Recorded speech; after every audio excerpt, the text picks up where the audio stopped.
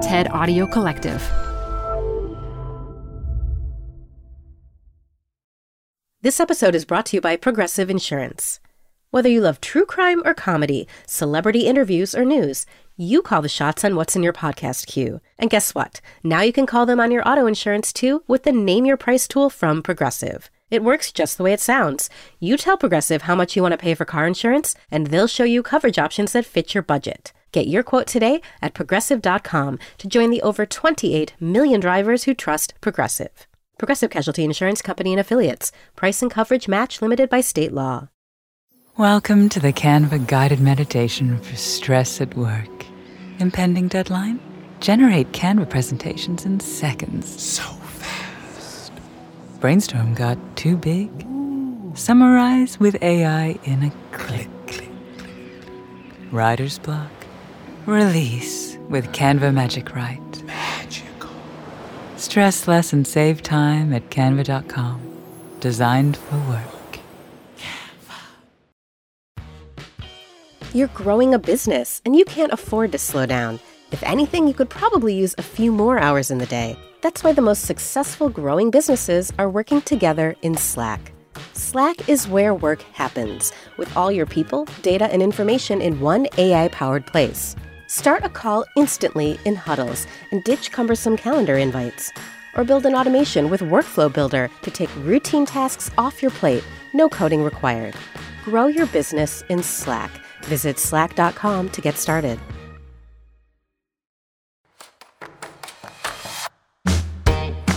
I'm Adam Grant, and this is Taken for Granted, my podcast with the TED Audio Collective. I'm an organizational psychologist, and my job is to rethink how we work, lead, and live. My guest today is familiar to listeners of Work Life, actually to pretty much anyone who listens to podcasts or reads books, Malcolm Gladwell.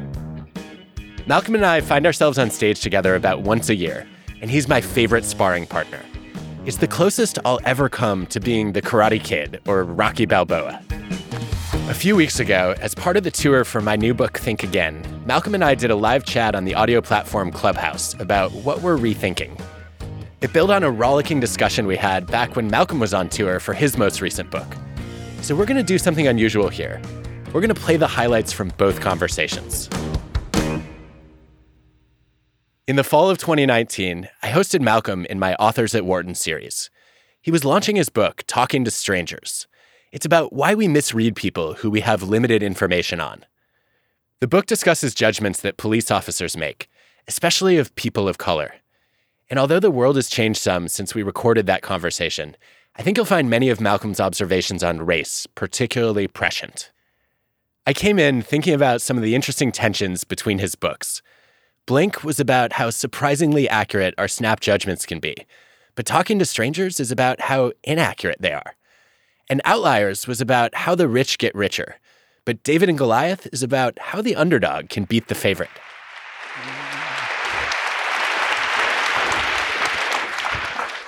Malcolm Gladwell, welcome back to Penn. Thank you. So I have noticed over the last couple of years that you seem to really enjoy contradicting yourself. I do, yeah. Why? Well, I'm more worried about not contradicting myself. So I would be very concerned if I was still saying the same things today as I was saying 10 years ago. That would strike me as being deeply problematic. Why? Well, I would like to think that my current self is a good deal more interesting and thoughtful than my 10 years before self, right? And also, I've never attached any stigma whatsoever to contradiction. Consistency is surely the lamest of all human virtues. I'm not even sure it is a virtue. I've never understood why that should be high on our list of. I mean, phrases like "so and so talks out of two sides of their mouth." So, I mean, is that so wrong? Why can't I talk out of two sides of my mouth? You can, but you go to great lengths to push this to the extreme. So your last book, David and Goliath, was almost the reverse of Outliers. No, I would like to think disagree. I thought, and I would know. But let me make my case first, okay. And then you can tell me why I'm wrong. Okay. So Outliers was about cumulative advantage. Mm-hmm. And David and Goliath, I think, was about cumulative, in some ways, disadvantage. Yeah, okay, fair enough. Right? I rest my case. Why do you think they weren't opposites, though? Well, they were I thought that David and Goliath was a gentle corrective to the excessive enthusiasm that greeted Outliers. So I was like, and then sometimes when you write something, you're like, am I sure? And so you want to kind of go back and noodle around a little. And because, even the most thoughtful of observations contains an opportunity for joyful contradiction. That's to say, not nasty contradiction, but, you can make an observation and you can say, here are all the interesting exceptions. And sometimes the pile of exceptions gets so high that it's almost as high as the initial interesting observation. And that's the kind of situation that I kind of like. Okay, so you found yourself in a new one of those now. So I read Talking to Strangers and felt like this is kind of the reverse of Blink in many ways. Well, now, interesting you should say that.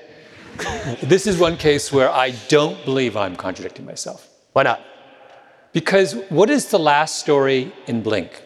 Amadou Diallo. It's the last major chapter in Blink is about the shooting of Amadou Diallo, a young African man in the Bronx who is a group of police confront him outside of his home and make a series of snap judgments of him that are all entirely wrong and shoot him dead. Okay, what is the opening story of Talking to Strangers? The story of Sandra Bland, a young African-American woman who's pulled over by a police officer who makes a series of catastrophically bad decisions about her, and she ends up dead. I think of this as a continuation. This is part 2 of Blink. This is a sequel. This is a sequel. So Blink was a kind of journey through snap judgments that began with, well, when are they good? And then slowly began to kind of explore the notion that actually they're only good in a very, very limited set of circumstances, and they're mostly kind of troubling. And by the way, it astonished me how few people, and this maybe is a tribute to how badly that book was written, how few people understood what I was doing with that book. Like actual serious professors of psychology. I was once on a train to Boston and I sat next to a neuroscientist. So with all due respect to what you do, Adam, the neuroscientists are like way up there, right? That's where your high IQ guy goes, right? So I'm sitting next to a neuroscientist. I have so many thoughts right now. And he says to me, I really disagreed with your book, Blink. I read the first chapter and I was like, I can't go on. I said, well, the argument evolves. And if you finish the book, you might have a more thoughtful understanding of where I was going with it. If neuroscientists can't figure out what I was doing in Blink, what hope is there for the rest of us? I think you're giving neuroscientists a little too much credit. So when I go to understand human behavior, I do things like survey people or run experiments or talk to them, and then I have to figure out what cues are reliable and which ones aren't. They take a picture. Yeah, inside your brain, right? Which is I get super excited about the picture and draw all kinds of conclusions. It is the kind of Instagram of science, isn't it? That's what neuroscience is. It's like, I'm joking, by the way, for the neuroscientists in the audience. I really am joking. I am curious, though. So a lot of Blink was about the surprising ways that our snap judgments are accurate. Yeah. What happened to change your mind? There's been a lot of really interesting science since I wrote Blink. So Blink comes out in 2004. It's 15 years later. In Blink, I was quite taken with this notion that facial expressions were a universal and reliable cue to the way you feel in your heart. So the emotions in your heart are represented on your face as a billboard for the heart, right? That's an idea that Darwin puts forth and then is kind of popularized and becomes a consensus position in many ways in psychology for many years. Mm-hmm. Blink was very much taken with the original consensus, and this book is actually, now there are all kinds of people who are saying, wait a minute. And my favorite, can I tell my favorite?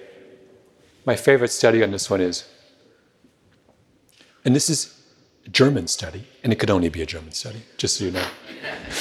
Conduct a study where they lead you down a long, narrow corridor into a room where you're asked to read a passage of Kafka, of course. Right? It was either Kafka or Nietzsche. They were like, well, which one? There's no other possibility in a German psychological study. I'd quit the study right there. But, that's right. Yeah. But they continue. That's right. You read the passage of Kafka, you answer a series of questions, and then they say you're free to leave. So you open the door to go back down the long, narrow hallway. Only it's not a long, narrow hallway anymore. They have moved the partitions that made the hallway, and on a chair is sitting your best friend, looking at you balefully, right? And the question is, what do you do when you see this? You've just been reading Kafka, you think you're about to go home, and all of a sudden it's, whoa, right? So the first thing they do is they ask you, after you go, whoa, what are you doing here? They ask you, well, how surprised were you on a scale of 1 to 10? And everyone says, 8.5, 9, totally surprised. Then they say, what do you think your face looked like? And they say, well, my face must have shown surprise. I must have been this, right? Jaw drops, eyes go wide, eyebrows go boom. They show you the videotape of your face. And what they find is that the actual videotape of your facial expression at the moment when you were registering 8.5 or 9 on a scale of 10 of surprise, your face shows no such thing. Some people maybe do a little bit of an eyebrow raise. A lot of people just let them look like, oh. So the idea that our face is a reliable cue to the way we feel is a fiction created in part by Hollywood and in part by Darwin, who spent too much time looking presumably at dogs or whoever. I don't know who he was using. So I have to say, when I first read this research, I thought, okay, this is kind of an interesting finding, but I don't know if I buy the interpretation of it. Because we also know that people are remarkably bad at judging their own emotions, especially if they're low in emotional intelligence. Mm-hmm. And so it's possible, in fact, that many of them thought they were surprised when, in fact, they weren't. Or they only concluded that they were surprised later. You really think you could come out of... Maybe they were terrified. Kafka is really unsettling. And then The Room, I don't know. Oh, but so something should be on their face. Maybe. It's hard to imagine they feel no emotions in that situation. No, I just wonder if there's a lag between the emotions they're feeling and the ones they display. The more compelling evidence was the evidence of a number of people, and I talked to these two really wonderful researchers who went to the most remote corner of the world and showed. So what they did is you have a series of photos of people making quintessential emotional faces. And the 8-year-olds will nail this. They'll get all of them right. They know what an angry face is. They know what a happy face is. They know what it is. So then they go to a little, what's called the Trobriand Islands, which is where anthropologists go when they want to get as far away as possible from... Basically, the only Westerners the Trobrians have ever seen are anthropologists. It's a very, very curious... So they have actually a weird sense of what the Western world is like. They think the Western world is just a large group of nerdy academics. That's their notion. And their mental picture of American society is guys in tweed jackets. And, so the Trobriand people at this are unbelievably terrible. So only 58% of them can recognize a happy face as being happy. On things like an angry face, they're all over the map. A huge percentage of them think an angry face is a happy face, and an angry face is a fearful face, which is the opposite of anger. I mean, it really goes to show you how culturally imprinted a lot of these things are. And my favorite is they completely have no understanding of a surprise face, because for them, surprise is it's a sound. It's not an expression at all. So I have to say, though, when I think about that, I never thought we were supposed to believe that facial expressions were that universal or that reliable as indicators of emotion, right? I think if you read the Ekman research, what he did was he said, hey, even if you go to a culture very different from your own, people will recognize some of the prototypical expressions at a rate that's better than chance. And that suggests that there might be some universalities in expressions. But then to expect that every culture would recognize every emotion and they wouldn't have their own norms, that seems a little bit extreme, doesn't it? If you read... In the way that argument was represented, perhaps to be fair to Ekman, represented by others in subsequent years, the universal claim became quite strong. But you're right, I think this was... I'm sorry, say that again. Did you say I was right? This is such a satisfying early victory. I didn't expect it to happen. Take pleasure in these small victories, Adam. See how far it gets you. What was my point? The real issue is not what academics think, though. It's that who believes this more than anyone else? I mean, law enforcement. Particularly cops are the great offenders. And that's because this is a book that begins and ends with the story of a police officer who gets someone very wrong. that's of relevance to me. So we should obviously be careful with facial expressions and body language. I'm curious though, one of the things I was surprised by is you didn't talk much about vocal cues in the book. And there was a paper that Michael Krauss published recently that he led where it was 5 experiments where you have a chance to observe somebody expressing different emotions, both facially, body language, as well as vocally. Mm-hmm. And the finding was that if you close your eyes and you just listen to their voice, you read their emotions more accurately than if you're looking at their face too. And so I don't think we understand yet why this is, whether it's harder to control your voice, and so your real anxiety might leak, or whether there are aspects of the voice that are less likely to vary from person to person or culture to culture. But where have you come down on vocal cues? Should we trust them? I love the question, where do you come down on vocal cues? Where do you come down on one of humanity's major forms of communication? I don't know, Adam. I think I'm in favor of one of them. So I'm going to answer this question parenthetically because I'm now in the podcast business. I'm now in the vocal cues business. And why is the vocal cue so kind of emotionally resonant? Maybe part of it is that we are uniquely kind of susceptible or skilled in the way that we process auditory cues. Or maybe it is that your eyes are just a source of so much noisy and misleading information. Mm-hmm. I think that whenever possible, unless you want to date them, the people that you should, if you want to make an accurate assessment of someone, you should try not to see them in the early going. Okay, hold on a second, because you went so far as to at least imply, if you didn't fully say, that parents should not even meet a babysitter and interview them before they hire them to watch their kids. No, I'm not a parent, so you obviously don't have children. But so wait, Adam, you were talking earlier about contradictions. Let's discuss the contradiction that just came out of your mouth. So wait, I'm the contradiction? Keep going. You just said, with great gusto, talking about somebody who said the auditory cue allows you to be much more skilled at making sense of all manner of someone's character, et cetera, et cetera, et cetera. And then in the same breath, like not a minute later, you expressed outrage at the notion that you would not want to meet your babysitter. Well, I thought you just said the auditory cue was better. Call the babysitter up. You just said that was better. No, I want the behavioral cue. I want to see if they drive like a maniac into our driveway. I want to see whether they show up on time. When you're previewing babysitters, do you take them for a drive? I've never heard this before. You watch out the window and you're surreptitiously tracking their driving habits before they come in. How many babysitters are like squealing their wheels as they... Do you have some like incredibly long, winding driveway up there in wherever you live? We do, in fact. But I want to see if they show up on time. Well, as I said, I'm not a parent, so this is all abstract for me. Clearly not. All I know is that when I was a child and we had babysitters, I did not want to interact with them. Why would I want to interact with them? My parents dragged some stranger into the house who's invariably annoying. I'd like to be left alone. This explains a lot right now. I understand the life you lead so much better. So I have some bones to pick.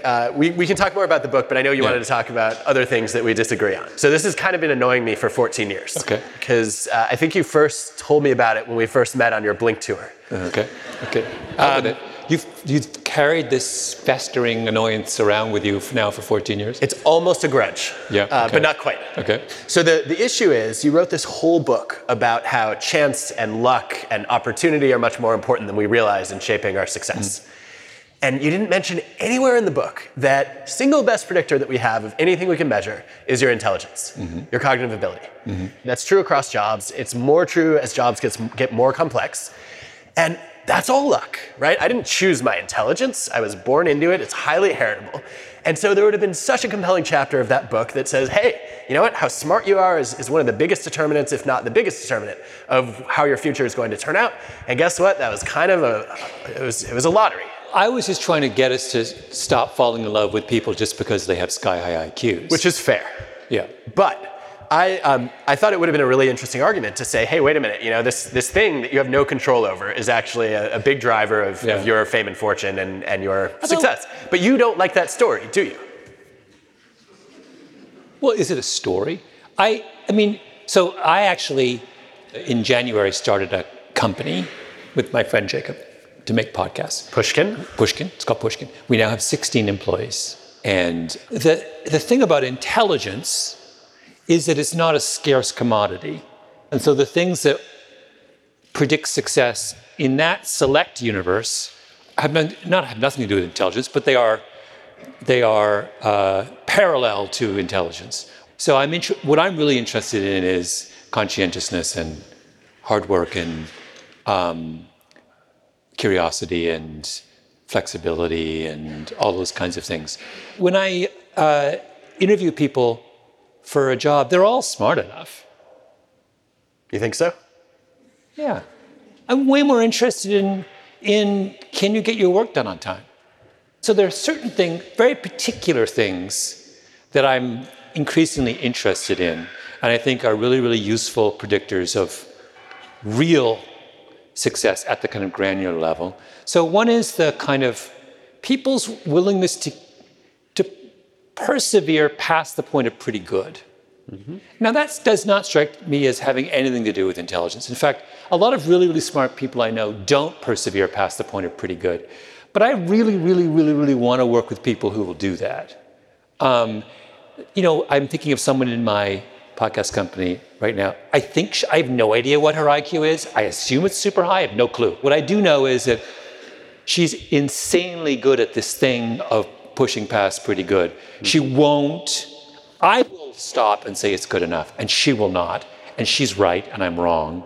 And a lot of my podcasts they get into her hands and they go from B pluses to A pluses. And that, I don't know what that is. She has it. There are very few people who have that. And I do not think it's because she got double 800s on her SATs. Yeah, it sounds like she's a maximizer rather than a satisficer, and also sky-high achievement motivation.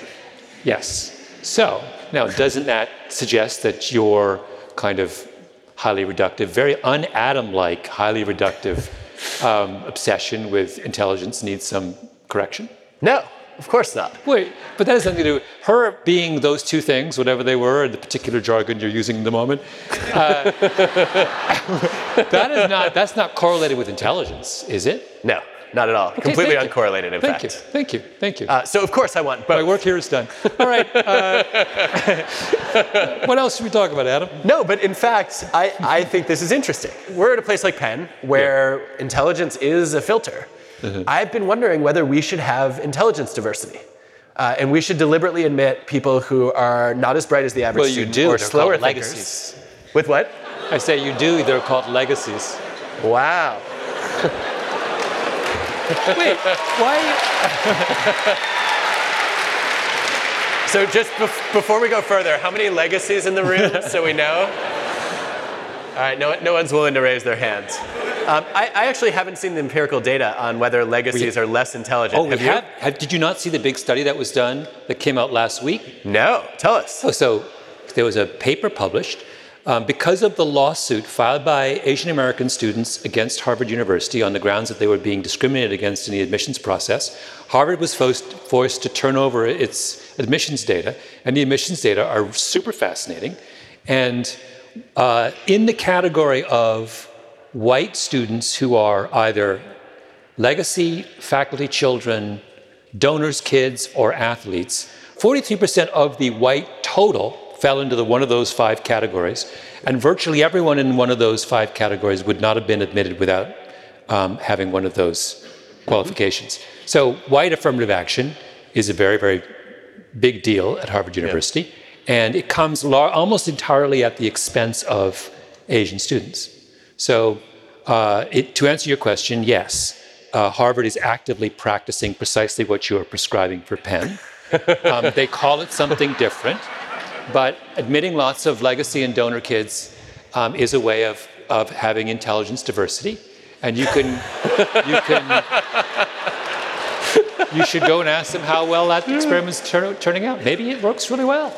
I don't know. So, I mean, certainly helps in fundraising, right? Which seems to be the principle, since Harvard University, like other Ivies, is a hedge fund with an education operation attached to it as a fundraising arm.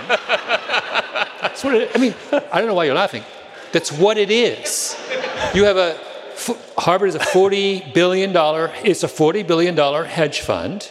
Harvard operates this thing in Cambridge, which funnels in kids who send them money once they graduate. Like, I don't understand why this is hard. So I want to shift gears a little bit. So there are some other revisionist history episodes that I listened to and had some strong reactions to that I want to push you on a little bit. So one of the things that you did was you introduced this idea of casuistry, which I thought was brilliant. And you basically, I think if I heard you right, you landed at saying we should continue banning performance-enhancing drugs, but performance-restoring drugs should be fine. Yeah. Well, what I wanted to do, so the Jesuit tradition of casuistry is all about trying to resolve difficult moral dilemmas, new moral dilemmas, without resorting to principles. So what you do is you take an existing case that you agree with and an existing case that you disagree with, and you see, well, is it closer to the one or the other? So there's two cases. One is where we're using an artificial means to restore our ability, and one is an artificial means to transform our ability. I don't understand why there is this weird notion that just because something is a product of pharmaceutical ingenuity, we can't use it to recover from an injury, right? That seems crazy to me. Yeah, I found that convincing. The thing that I started to think about more that left me wondering, though, was why should we stop at performance restoring? So I, as a kid, wanted to make the NBA. You start high school less than 5 feet tall, you feel like it's probably not going to happen. Yeah. And so then you start to wonder, well, why should I only be able to restore myself to my natural ability? Why should I not be able to be as fast as any of the players that I looked up to? How do you know where to draw the line on that? And why is it fair then to give some players their natural genetic advantages? Yeah. Well, we're about to, this is all going to happen, right? With all these recent advances in gene editing and such, people are going to be trying at least to engineer these athletes. The athletes are the first place we're going to do this. Maybe the case that we may need to kind of put a fence around a lot of athletic arenas and ask ourselves, what is interesting to us about athletic competition? Maybe what's interesting to me about watching a basketball game is the knowledge that I am watching people exactly as they were born to be. But also there's another interesting, which is like, so I had a really fascinating discussion with some guy about the notion of recovery, and he was talking about LeBron James. Mm-hmm. A lot of it is the fact that LeBron gets more sleep than everybody else, right? You might need to say that one again for this audience. He is maniacal about sleep, and sleep is the single most powerful determinant of your ability to recover. Part of what makes him interesting is that he's the guy who takes sleep seriously. And I'd hate to kind of remove that from consideration. Yeah, well, I think your argument, if I could put it in psychology language, is that it's not his maximum performance that makes him great, it's his typical performance. Mm-hmm. And I think that's actually true probably for most people. Mm-hmm. I wondered, you did another episode on rules for life, where you claimed you had a lot of them, but you didn't release most of them. Would you add this as a rule for life, and can you give us some of your other rules for life? Add what as a rule for life? This idea that it's better to be consistently good than intermittently excellent. Oh, I hadn't thought about that. I like that. First of all, I hadn't thought about this difference between your optimal performance and your average performance and typical performance. That's actually a really lovely little concept. So let's play with that for a moment. What does that mean exactly? So if I prefer your typical self to your optimal self, what does that mean in terms of our friendship? Yes, this is a very strange way of interacting as friends, but strangely my favorite one. But no. I don't think you would ever want that, but I think that often in sports, and we do this when we hire too, in professional jobs, we want to see how good they are at their best. I just realized something. What? The last time we had a conversation, we had an argument. You said that you thought comedians had one of the hardest jobs of anyone. I said they were better psychologists, I think. But you said it's really hard to be a good comedian, and I said it's harder to be a good teacher. Yes. And you vehemently disagreed with this. I did. But this the way to resolve the disagreement is exactly this. A comedian is measured... I thought we already resolved it. No. You talk about Wait, you still haven't changed your mind? Really? Things that have been festering. This has been festering. But this is the explanation. We're talking, it's apples and oranges. A comedian is measured in terms of their optimal performance. They have a carefully rehearsed, time-limited performance, and that is how we come to understand their genius. A teacher is all about typical performance. You measure a teacher on their ability day in, day out to come in and keep an even keel. In the face of all kinds of provocation and exhaustion and what have you, they have to remain this consistent, calming presence in the classroom. So it is two profoundly different tasks. So the right answer is that both are impressive for very different reasons. It so happens that I valorize typical performance and you have an affection for optimal performance. No. Right? No, I think your whole analysis is right, except you're thinking about the wrong kind of comedians, which I was not clear about a year and a half ago. So the comedians I had in mind were two kinds of comedians. One were comedy writers who have to go and do it day in, day out. So I was thinking about Jerry Seinfeld and Larry David writing Seinfeld. And producing 200 episodes. We were talking about performance. Yeah, but that is their performance, right? Is to actually create the script. Yeah. And then the other was improv comedy, where you have to do it on the fly. And you get judged on every single idea that you make up. But improv is still optimal performance. It's not typical performance. It might be. Unless the improv lasts for weeks, in which case it's a whole different matter. Yeah, but I was thinking about aggregating somebody who's good at improv night after night. But wait, right? but you also something interesting about hiring people. So you're right, the job interview is measuring optimal, when in many cases we're interested in typical. Yes. So how would you change hiring for your department at Penn if you were interested in typical? Wait, I'm interviewing you here. What's going on? No, this is interesting. You're asking me questions? Yes. Tell me what typical hiring looks like if you did it at Penn. What are we hiring for? Faculty, staff? Faculty. So faculty hiring, we first read all their research papers. Yeah. And decide whether their work is interesting and rigorous and important. That's optimal. That's not typical. Yes. Although if we have enough of them, we're starting to move toward how optimal is their typical or vice versa. Yeah. And then we have them come in and do what's called a job talk, where they present on their new research to a group of faculty. And we interrupt a lot and grill them on their findings. And then we get a taste of how they handle criticism, of how they perform in front of an audience who's actually often tougher than our own students. Yeah. That's optimal, not typical? Probably, yeah. But then we also look at their teaching evaluations and their student feedback, and that I think is more typical. Yeah. I think I have some lightning round questions. Okay. Are you up for them? Yep. Okay. Favorite book you've read this year?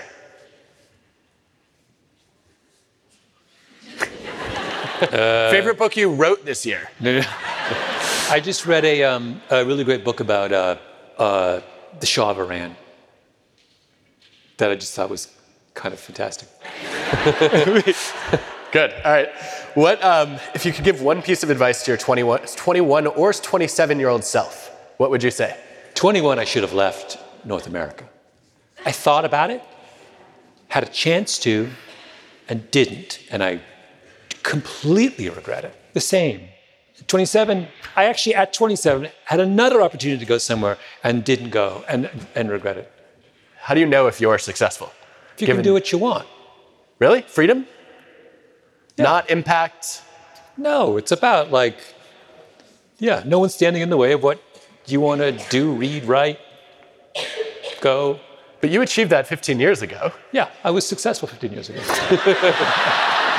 And now? Well, I guess I still am. No one's stopping me. But you have a company now. You've constrained yourself more. Isn't that? They don't involve me in anything significant. I'm just arm candy for the operation. Suspicion confirmed. All right. Last question. We have a group of students in the audience who often describe themselves as insecure overachievers. Mm-hmm. What is the one piece of advice you would most like to offer them? Insecure overachievers. Why would you call yourself, do you self-identify as an insecure overachiever because you're insecure? Me? No. The group. Why would you identify, is that a bad thing to be? It's probably a good thing to be, right? It means, is the insecurity is driving your overachieving? Probably. I would hire an insecure overachiever.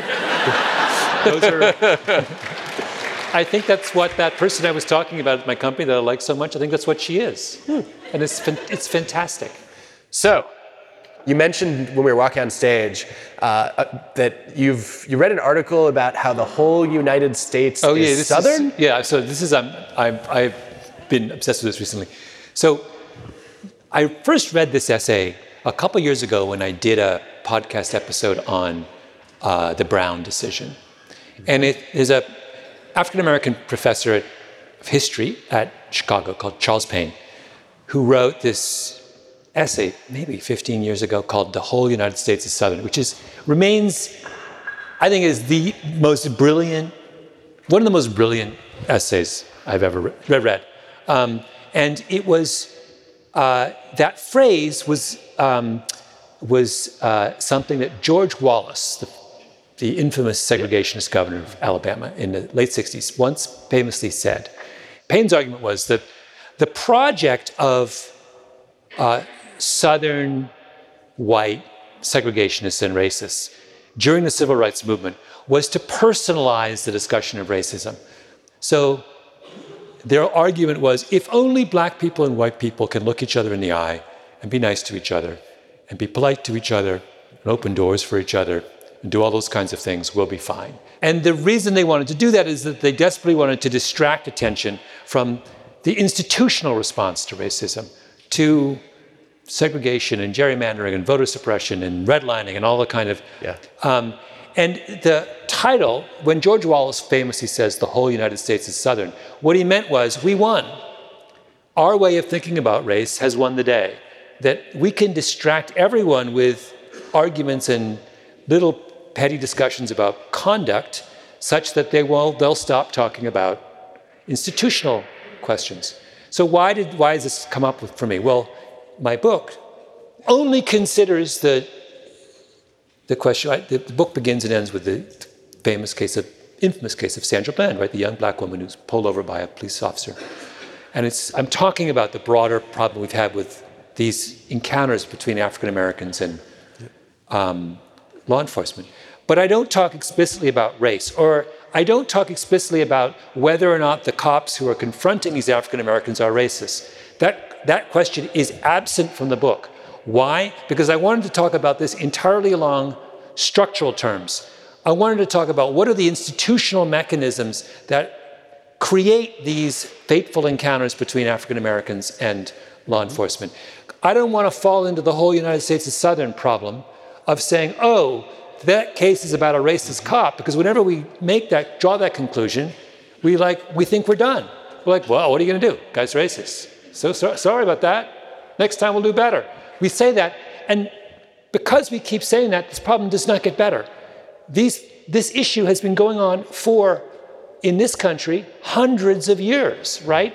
And if you look actually at the numbers, we've had pretty consistently for a long time now about 1,000 deaths every year of civilians at the hands of law enforcement. That is way out of sync with other Western democracies. We're not making any progress on this. I have now gotten to the point where I'm not even sure if there is a conflict between institutional arguments and personal arguments. If it come down to whether you let in tens of thousands of refugees or whether you wore brownface to a party, I really don't care what you wore to a party. Honestly, I don't want to hear it. I don't want people to spend time on it. I don't want to waste energy on it. I'm much more concerned about the thousands of people who are, suffering in some country and have nowhere to go. I want to judge people on a very different set of criteria. So I'm curious about why this happens. So it seems to me that a big part of and this is not just true for racism, it's also how we deal with sexism a lot. It seems like a big part of it is because we're much better intuitive psychologists than we are sociologists. Yeah. So we explain behavior in terms of people's individual motivations and values and attitudes, and we're horrible at seeing the collective forces that affect all of us. Do you think that's the story? Is there more behind this? It's a really, really, really good question. Actually, I feel like you are better positioned than I am to answer. I'm a little bit baffled by it because we did go through a period in this country and many other countries where we were very interested in structural solutions to problems, but it's kind of fallen out of favor. I feel there's something that's gone on very recently where it is somehow way easier for us to get worked up about blackface than it is for us to get worked up about voter suppression. Yeah. And I do not understand that. I think maybe the other factor that comes to mind is there's a lot of evidence for efficacy being a problem, right? So I don't feel like I can change a structure or influence an institution. Whereas the idea that I might be able to get an individual person to be less racist or less sexist, it feels a little bit more palatable. And so I think people just put more faith in these kind of more individual factors, but they don't solve the problem. Isn't the truth the opposite? Isn't the truth that it's actually easier to change structural things than it is to change interpersonal attitudes? Probably collectively, but not for me, right? Like, not as an individual citizen. Do I think we could productively solve gerrymandering and voter suppression to delete? Yeah. I actually think we can. I mean, I think if we paid more than 5 minutes attention to it, it wouldn't take that long. Yeah, but we is the operative word. Yeah. I agree.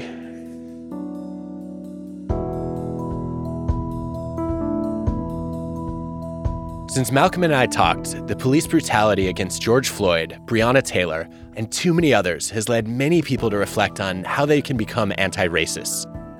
One of the most important lines of research I've read is by Miguel Unzueta and Brian Lowry. They find that seeing racism as an individual problem allows white people to distance ourselves from it. Not me, I'm not prejudiced. I don't believe any group is superior or inferior. Recognizing it as an institutional problem requires us to admit that we've benefited from unfair systems, or at least haven't been held back based on the color of our skin. We'll have more on this topic this season on Work Life.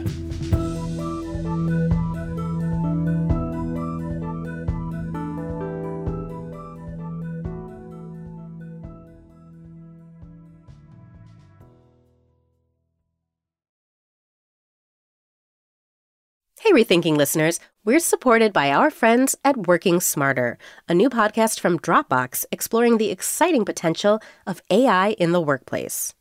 Working Smarter talks with founders, researchers, and engineers about the things they're building and the problems they're solving with the help of the latest AI tools. Tools that can save them time, improve collaboration, and create more space for the work that matters most. On Working Smarter, hear practical discussions about what AI can do so that you can work smarter too. Listen to Working Smarter on Apple Podcasts, Spotify, or wherever you get your podcasts. Or visit workingsmarter.ai. Hi, I'm Ben. I suffer from a condition called writer's block. It strikes when I'm at work. That's why I choose Canva Magic Write. It works fast, generating text in seconds, thanks to AI. Common side effects include increased productivity, compliments from coworkers, feelings of satisfaction. Now I can say bye-bye to writer's block. Ask your boss if Canva Magic Write is right for you at canva.com, designed for work. Canva.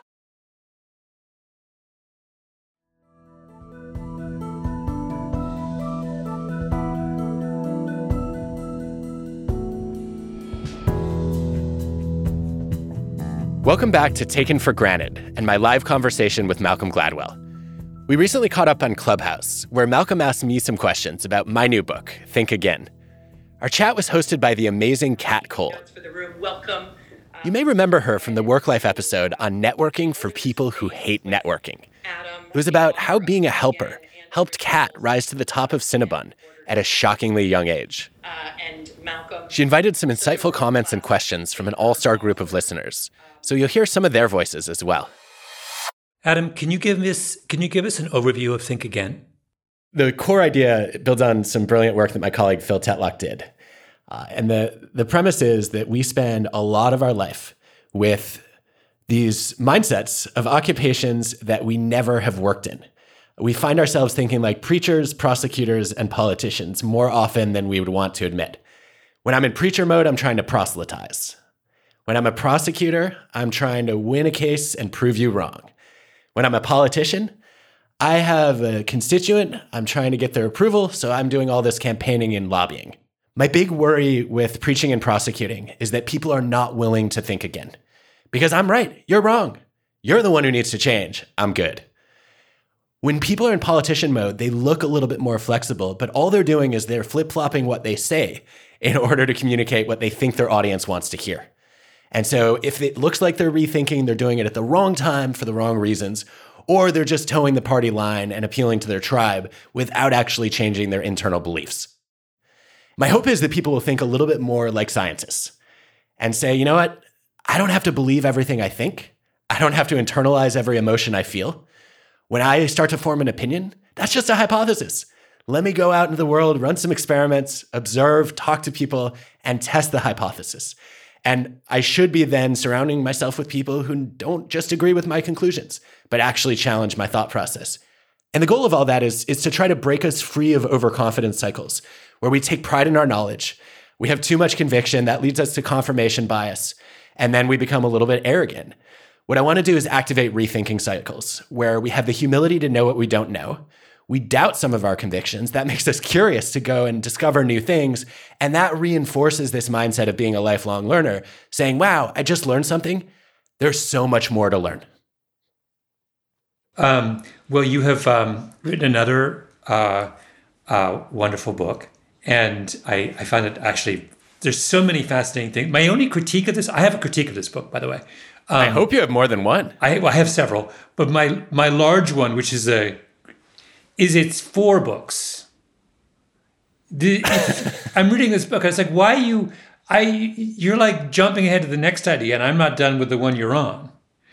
Either you have to like, slow down and write and chop your ideas into pieces and devote, or you have to write longer books. You can't keep doing this and like raise. Anyway, it's a very mild. It's flattery disguised as criticism. But I wanted to start. I kept thinking when I was reading this book, how does this fit in with Adam's previous books? And I'm wondering, do we have a kind of emerging Adam Grant philosophy of life? Can you talk about how does this one fit with your previous books? I think it's an interesting question, and I will accept your backhanded compliment any day. Thank you for the enthusiasm and also the criticism, which I look forward to more of. I guess this book is sort of a meta book in that in each of the books I've written before, what I've tried to do is I've tried to get people to rethink something that I think that they've gotten wrong, or maybe an assumption that's been incomplete. Mm-hmm. What I want is whether you think there is a kind of Adam Grant ideology that's emerging from writing all these. Are you getting a kind of sense of, well, wait a minute, here is how I see the world. And if you read all my books, you'll get this Grantian vision. Yes, although it would be a little ironic to commit to an ideology because then I'm not staying open to rethinking my opinions and beliefs, am I? No, you could have a component. You could have an ideology, which is that you revisit your ideology. That's fine. No, I think there's an overarching thread that runs through all my work, which I didn't see until I'd written a couple of books.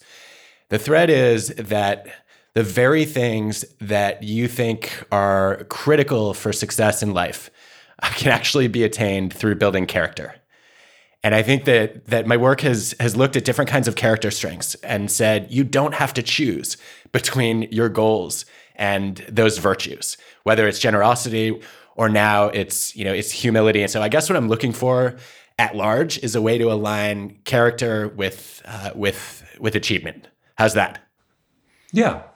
No, that fits with, that's what I've always sort of sensed. Well, why didn't you just tell me that a few years ago? Because then I would have understood who I was and what I was trying to achieve. No, but I'm curious. I mean, because I'm always very attracted to religious themes in things, to sort of particularly if they're kind of slightly sublimated. But it always struck me that there was some kind of moral case being made in your books that maybe you weren't making explicitly, but that there was something about reading your books that felt very comfortable to someone who was used to thinking about the world in terms of character, ethics, morality, those kinds of things. Like I was thinking, if I had a Bible study of evangelicals and I said, this week we're not reading the New Testament, we're going to read the works of Adam Grant. I think actually people with that kind of worldview would be very at home with the arguments that you're making. That's interesting. I love it when ancient wisdom matches up with modern science. And I think where the ancient wisdom often leaves me short is around, okay, a lot, for me at least, a lot of the principles and recommendations that come out of religious traditions are missing the nuance about how do you actually do this in life, right? So yeah, of course you want to be a generous person, but how do you give to others in a way that prevents you or protects you from burning out or just getting burned by the most selfish takers around? Yes, I want to be humble, but I don't want to become meek or lack confidence.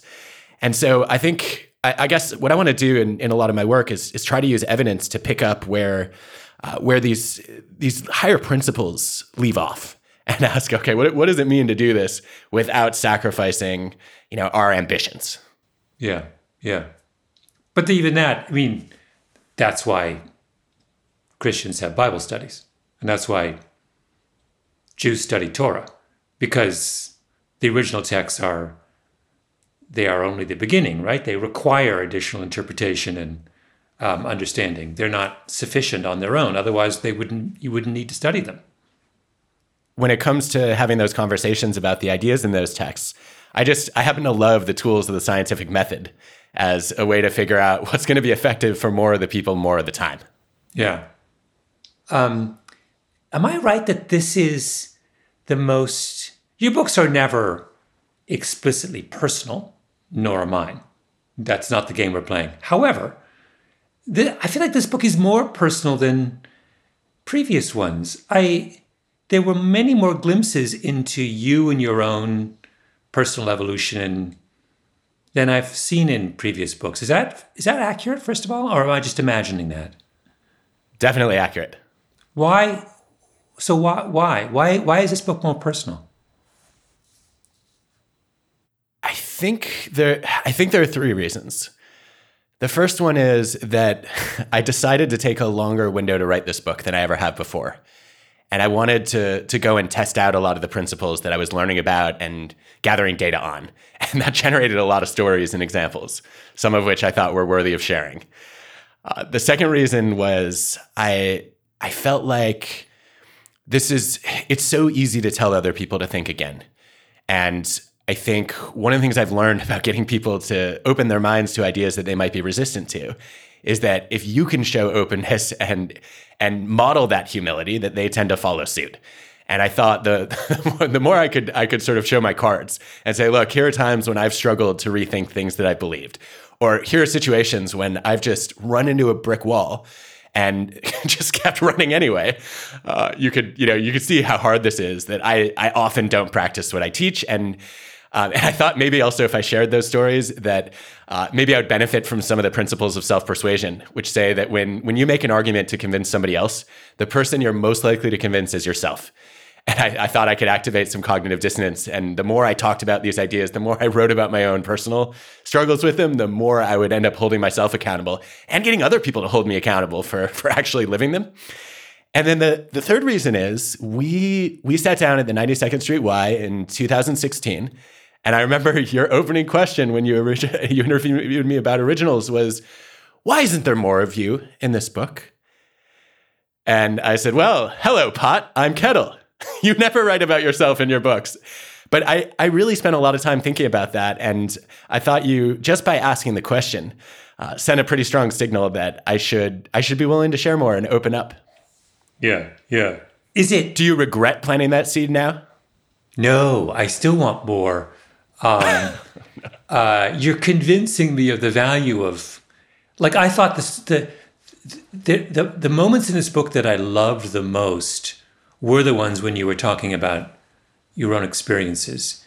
That was where, very much to the points you were just making. There's something particularly when you're talking about humility and leaving your mind open to revisiting assumptions and things, that which is an inherently difficult thing to ask anyone to do, you need the person who is asking you to do that to talk about their own experience, right? It's what not only convinces you that it's possible, but also establishes the authenticity of the argument, right? Like this is jumping ahead, but My favorite part of this whole book is when you start talking about how you change the way you teach, and those little glimpses of things. And whenever you talk about, inviting students to kind of participate much more in the structure of classes and instruction, and I just thought, like, the easiest thing for someone in your position would be to do the opposite, is to say, the students need me to give them the full 90 minutes of Adam Grant. I'm Adam Grant, right? I just thought that was really interesting. Can you tell us a little bit, let's talk about the book a bit now. Tell us a little bit about that portion of the book, and reflect a little bit on how you made those ideas, how you kind of approach those ideas in your own experience in the classroom. When I started thinking about writing Think Again, I realized that I wasn't giving my students an opportunity to do it. The more we focused on evidence-based management, the less opportunity there was for students to question my arguments, the data I was bringing to the table, and also each other. So I decided I was going to throw out 20% of the class every year and try to rethink some of the core ideas that I was teaching, bring in new topics. And one of the things I did just to kick that off was I left a day of the syllabus open. It was blank. And I asked the students to generate ideas for what they wanted to do in class. I said, I'll consider anything as long as it has pedagogical value. And they came up with all these brilliant ideas. The first year they did this initiative called Dear Penn Freshmen, where they wrote letters to their former selves about the decisions they had wished they'd rethought, about not declaring a major too soon, about not overcommitting to a romantic relationship that was going in the wrong direction, about not making their resume so full that they didn't leave time to build relationships. And it was so powerful to watch it happen, and it ended up getting adopted at a bunch of other schools. And so I saw that and I said, okay, this is a staple of my class. We need to rethink what we teach and learn every single year. And the hope is that great ideas then get built into the structure and culture of the class, but more importantly, that students get in the habit of thinking again. Mm-hmm. What's the cost of that? I can see the benefits clearly, but there must have been costs. I mean, time costs? Does it make your life more complicated in some way? It felt like a risk at first because I didn't know exactly what the ideas were going to be. And at the end of the day, I became a professor because as a student, I had some extraordinarily empowering professors who gave me much more of a voice than I ever deserved and even let me run some of their labs when I was a college student. And I wanted to pay that forward. And I guess my first principle there was trust the students. And I'm really glad I did. I think the only other cost really was that we get so excited about the new ideas once they've rethought the class that we're always adding new we're adding new activities and new content to the class, and it just keeps growing and ballooning, and it's hard to fit it into a semester. Yeah. There was a word that I kept waiting to see, and I could be wrong, but I don't think it appears in the book. And it's the word pleasure. But which is odd to me that it doesn't appear, or if it appears only briefly, because it seems to me you are articulating an idea about what is pleasurable in engagement in the world. That you think you're not just making the argument that being willing to revisit your assumptions is useful in a utilitarian sense, or more effective in managing certain kinds of problems. That doesn't strike me as being, those are good things, but they're probably not sufficient. I sense that you had a more ambitious agenda, that you were also saying that this is actually a better way, subjectively, to live your life, that it will bring you more happiness in the end to be this open. And I wondered, am I right, first of all? And two, should you have made that point more explicit? Fascinating. I think I tried to get at this a little bit in chapter 3 on the joy of being wrong. That joy of being surprised and delighted by discovering that your beliefs about something that matters, might have been incomplete or incorrect, is something I think we should all experience. Not only because it's fun and stokes curiosity, but also because it allows us to run experiments in our own lives and shift the choices that we make. And I guess I wanted to get at that indirectly a little bit too in chapter 11 on rethinking our career and life choices. To say, look, so many of us end up only doing our rethinking in hindsight. And that leaves us with a lot of regret. saying, if only I had, if I had chosen a different major or considered a different career or married a different person, I might have had a different life. And I think there's obviously a lot of benefit that can come from doing that rethinking up front. And I don't know, though, if it's always directly going to lead to happiness. I think there's some new research in psychology by Shigehiro Ishii and his colleagues, which says we mostly, when we talk about people's emotional experiences or their subjective experiences in life, we're mostly talking about happiness. And now we've started to add meaning. And I think those are two reasonable things to focus on. But there's a third dimension of what people seek out in life, which is called psychological richness, which I think is a great concept. Psychological richness is I'm having interesting experiences. I'm learning new things. And I don't know if being an enthusiastic rethinker will always bring you happiness or even meaning, but I think it definitely leads to a richer life. Mm-hmm. Mm-hmm. Well, that's really good. The book amounts to an argument for that then, for us raising the value of psychological richness as a goal, right? You are articulating a kind of. The reason I'm getting at this is that I was struck by, because I am, as you know, a BlackBerry fanatic user. Not fanatic is too strong a word. It's from they make it in my hometown. I have it came out of my dad's university. And you have a little thing where you talk about Mike Lazaridis, who ran RIM, BlackBerry, for many years. And he made this error, and they went from 50% market share to whatever it was, 5% in 5 years, because they failed to understand the smartphone revolution, the typing on a keyboard typing on a screen as opposed to, et cetera, et cetera. He was not willing to revisit his assumptions about what a smartphone could be. And I was thinking about that, and I was like, but when I go home sometimes to visit my mom, I sometimes see Mike Lazaridis, like buying books in the bookstore. He doesn't live that far from my mother. He's a very happy guy. He didn't have any regrets.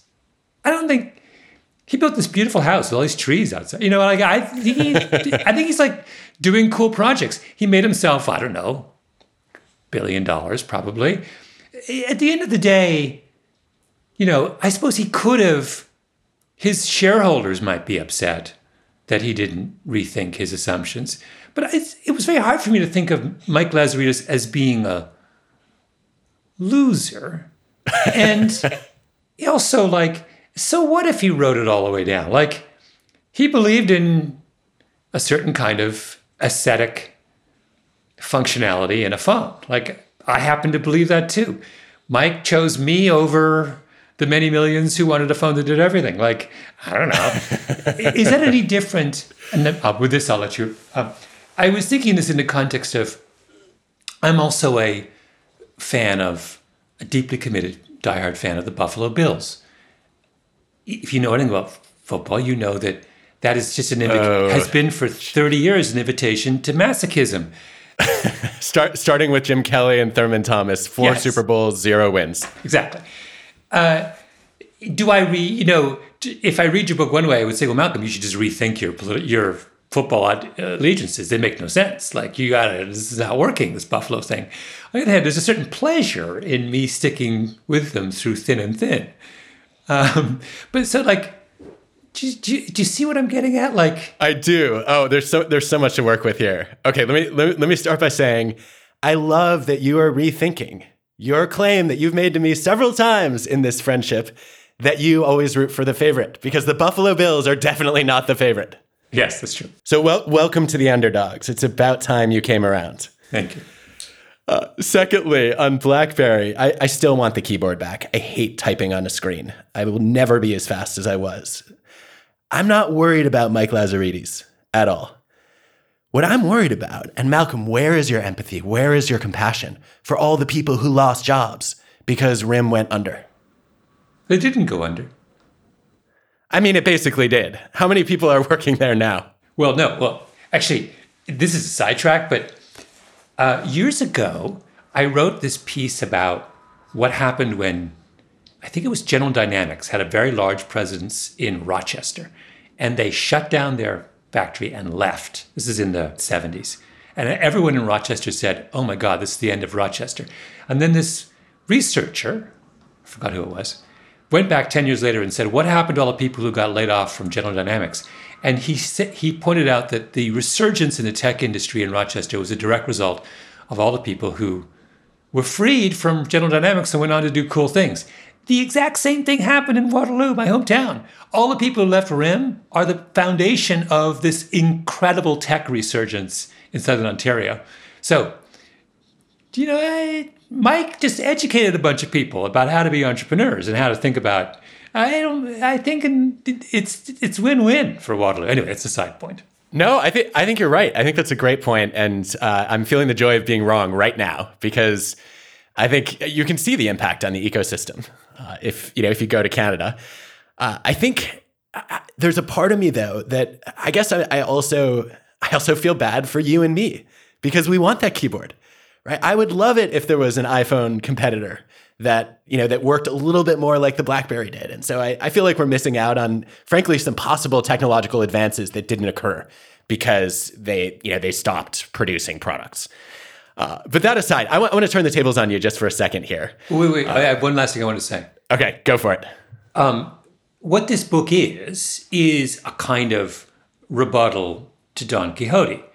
Don Quixote is everything that he stands for is something this book is refuting, right? This book is saying to persist in tilting at windmills, to persist in, the whole story of Don Quixote is Don Quixote continues to wage these battles that cannot be won. He will not rethink anything. And, that book suggests there's a kind of nobility in that romantic attachment to a cause, even in the face of, and you're saying, actually, no. Don Quixote's going to be much better off if he rethinks his position about being this chivalrous knight and starts scientifically examining his options, right? Like this book is the anti Don Quixote. I never thought of it that way, but I like it. I'm not saying you should always give up on your passions or let go of the causes that are important to you, right? I want people to stand by their principles, their core values. But I would be thrilled if more people were willing to say, look, I'm committed to a set of principles, but I'm willing to be flexible about the best plan to advance those principles.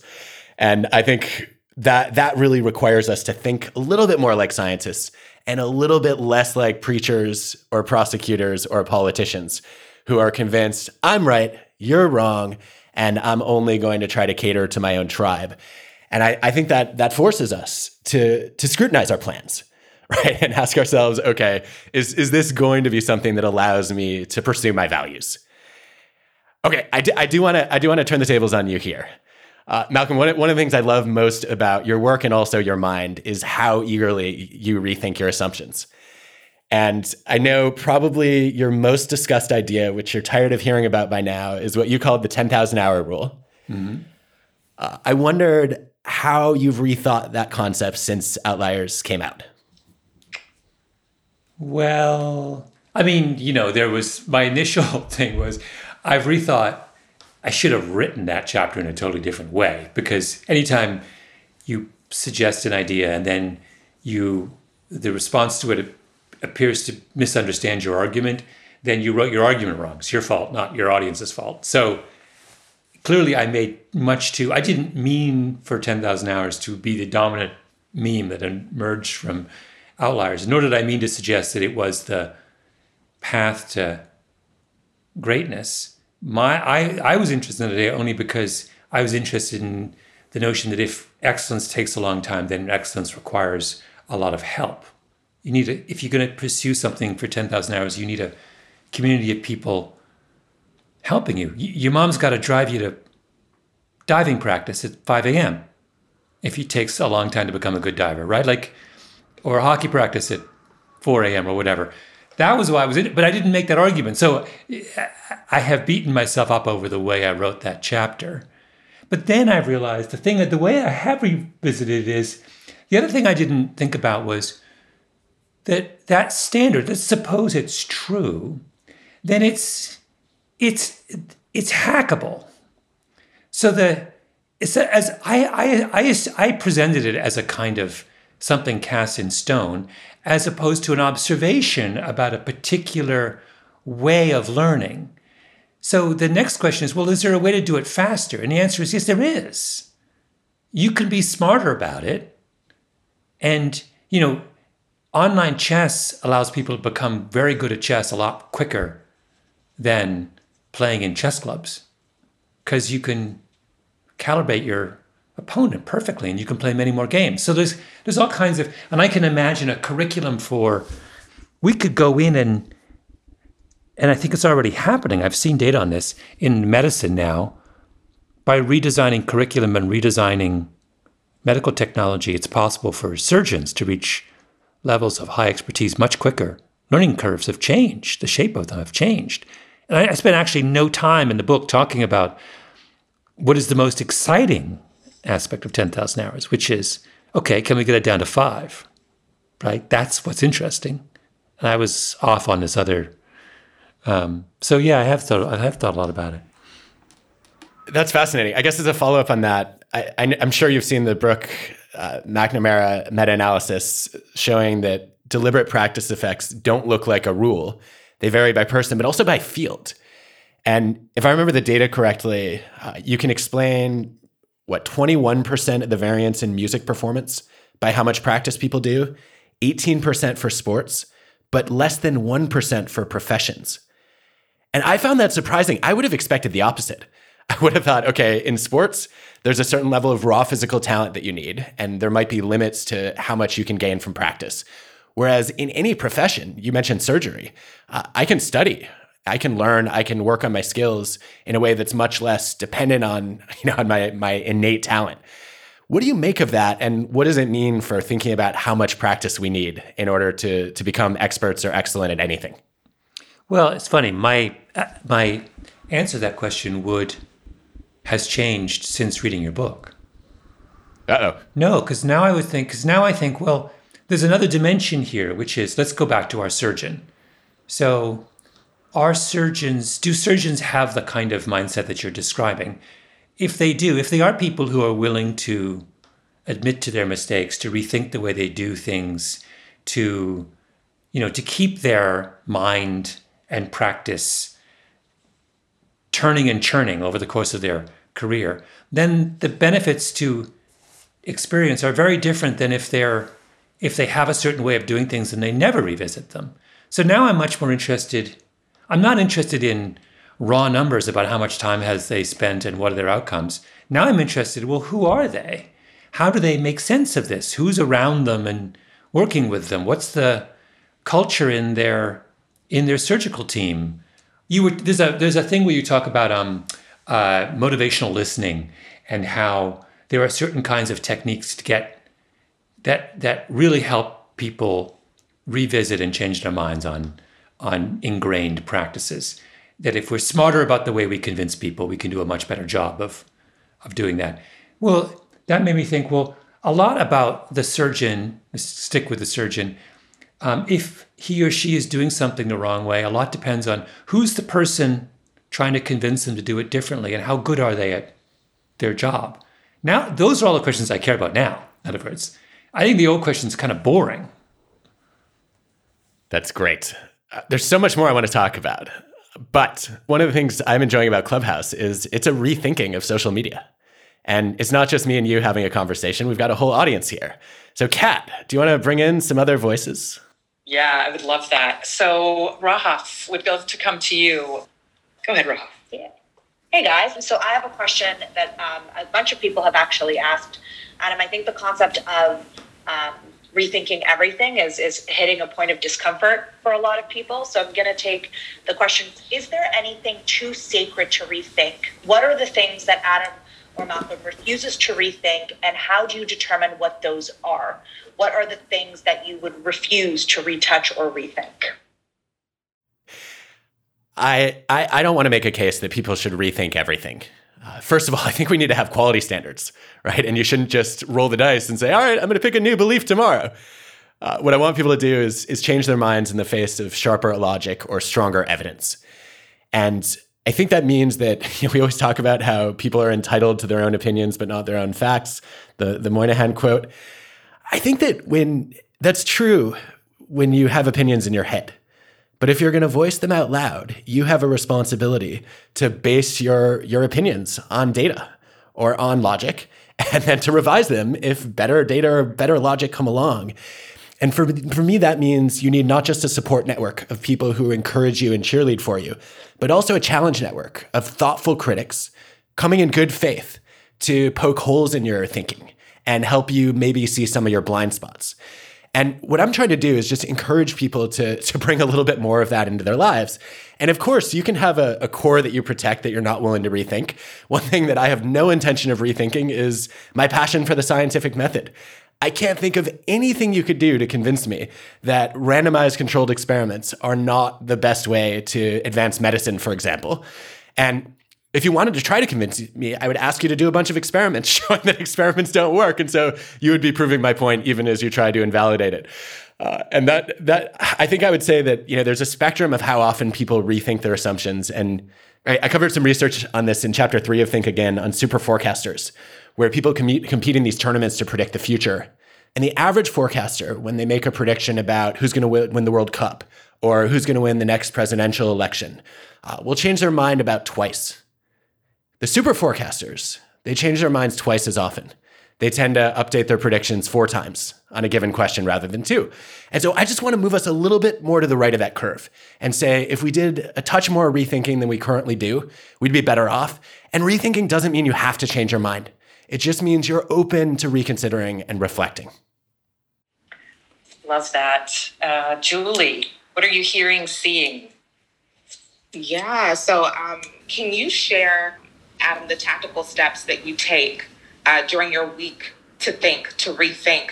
What are the actions you take? And Malcolm, being inspired by the book, are there steps that you're taking?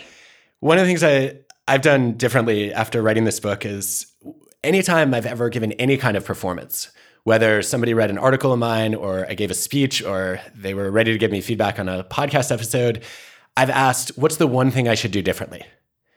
And sometimes it's been like pulling teeth to get them to answer. And I've even had to criticize myself out loud to get them to respond, to show that I really mean it and I can take it. And I've changed my question now. What I like to ask people is, what's something I should be rethinking? And it's an invitation to let me know if you see any assumptions I've made that you think are incomplete or incorrect. And that, I guess that's the social part of this. The more personal part of this is, for years I've been advising students to schedule a career checkup twice a year in their calendars.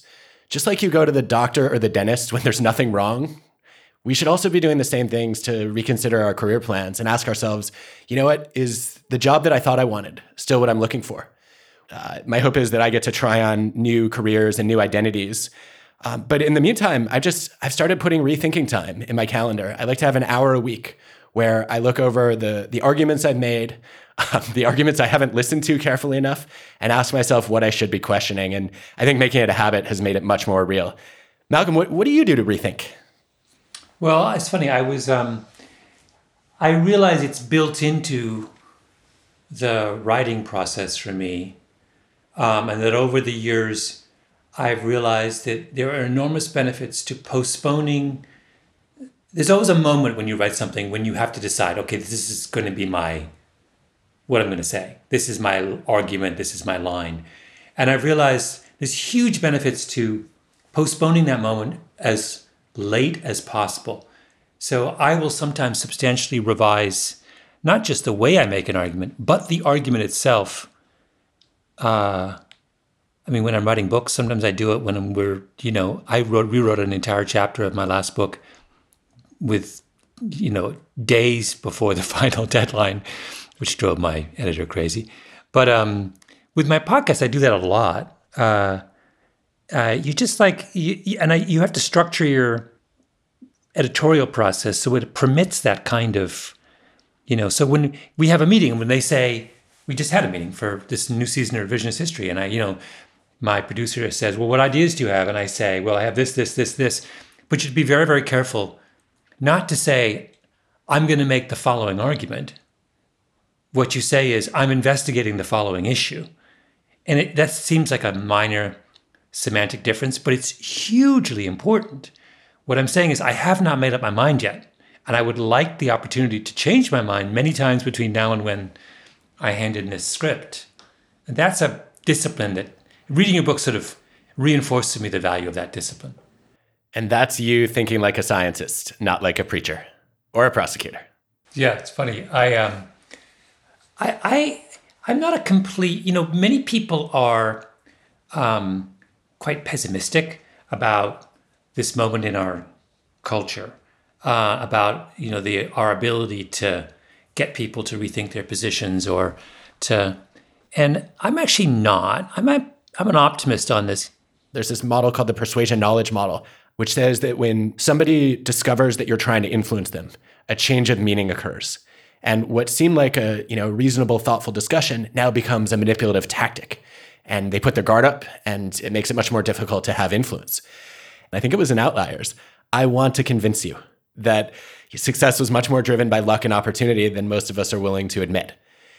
And I thought it was such an interesting strategy because it went against what I thought I knew. And I thought the transparency, Malcolm, that you brought in just telling the reader what you wanted to convince them of was so refreshing. And I decided to do a little twist on it when I was writing Think Again and say, you know what? I don't want you to agree with all my conclusions. I just want to make you rethink some of yours. And then the rest is up to you. I'm always reminded of this little anecdote from Obama when he was in the White House. He didn't want to have to spend any time thinking about what he had to wear because he felt his cognitive space was limited. When I first heard that, I thought, oh, that's ridiculous. And then I thought about it, and now I think it's brilliant because we spend a lot of time constantly rethinking stuff that's just dumb. Like, why do I sit in front of my closet for 5 minutes deciding what sweater to wear? That's a complete waste of time. I should just close my eyes and grab a sweater. They're all fine sweaters, right? But then there's stuff that's consequential. So maybe this all just starts with just zeroing in on what things really matter. Now, I'll give you an example. I'm a big runner, and like many runners, I'm incredibly interested in this question of whether trans people, particularly boys who transition to girls, should be eligible to run in competition. And my initial position was to say, no, they shouldn't. Women's sports should be a protected category. However, I realized that's not an issue I should simply take my reflexive position. It's too important to the sport I care passionately about, and too important to the well-being and rights of an entire community. And it's been really hard to revisit this, to kind of think, well, wait a minute, maybe I'm wrong. I feel I have an obligation to read every considered argument that comes out on any side of that issue because I need to keep my mind open. I don't feel the same way about the sneakers I wear when I run. I wear one kind of sneakers, and I'm not revisiting that. That's trivial. But this is really important, right? So this process is something that's not easy. It's not easy because I have very strong prejudices on it. And I have to fight myself to get over those prejudices and keep my mind open. That's why a lot of what you were writing about in the book resonated with me so much, that there are things where there are times and places where you have an obligation to be willing to revisit what you thought, and a moral obligation to keep your mind open.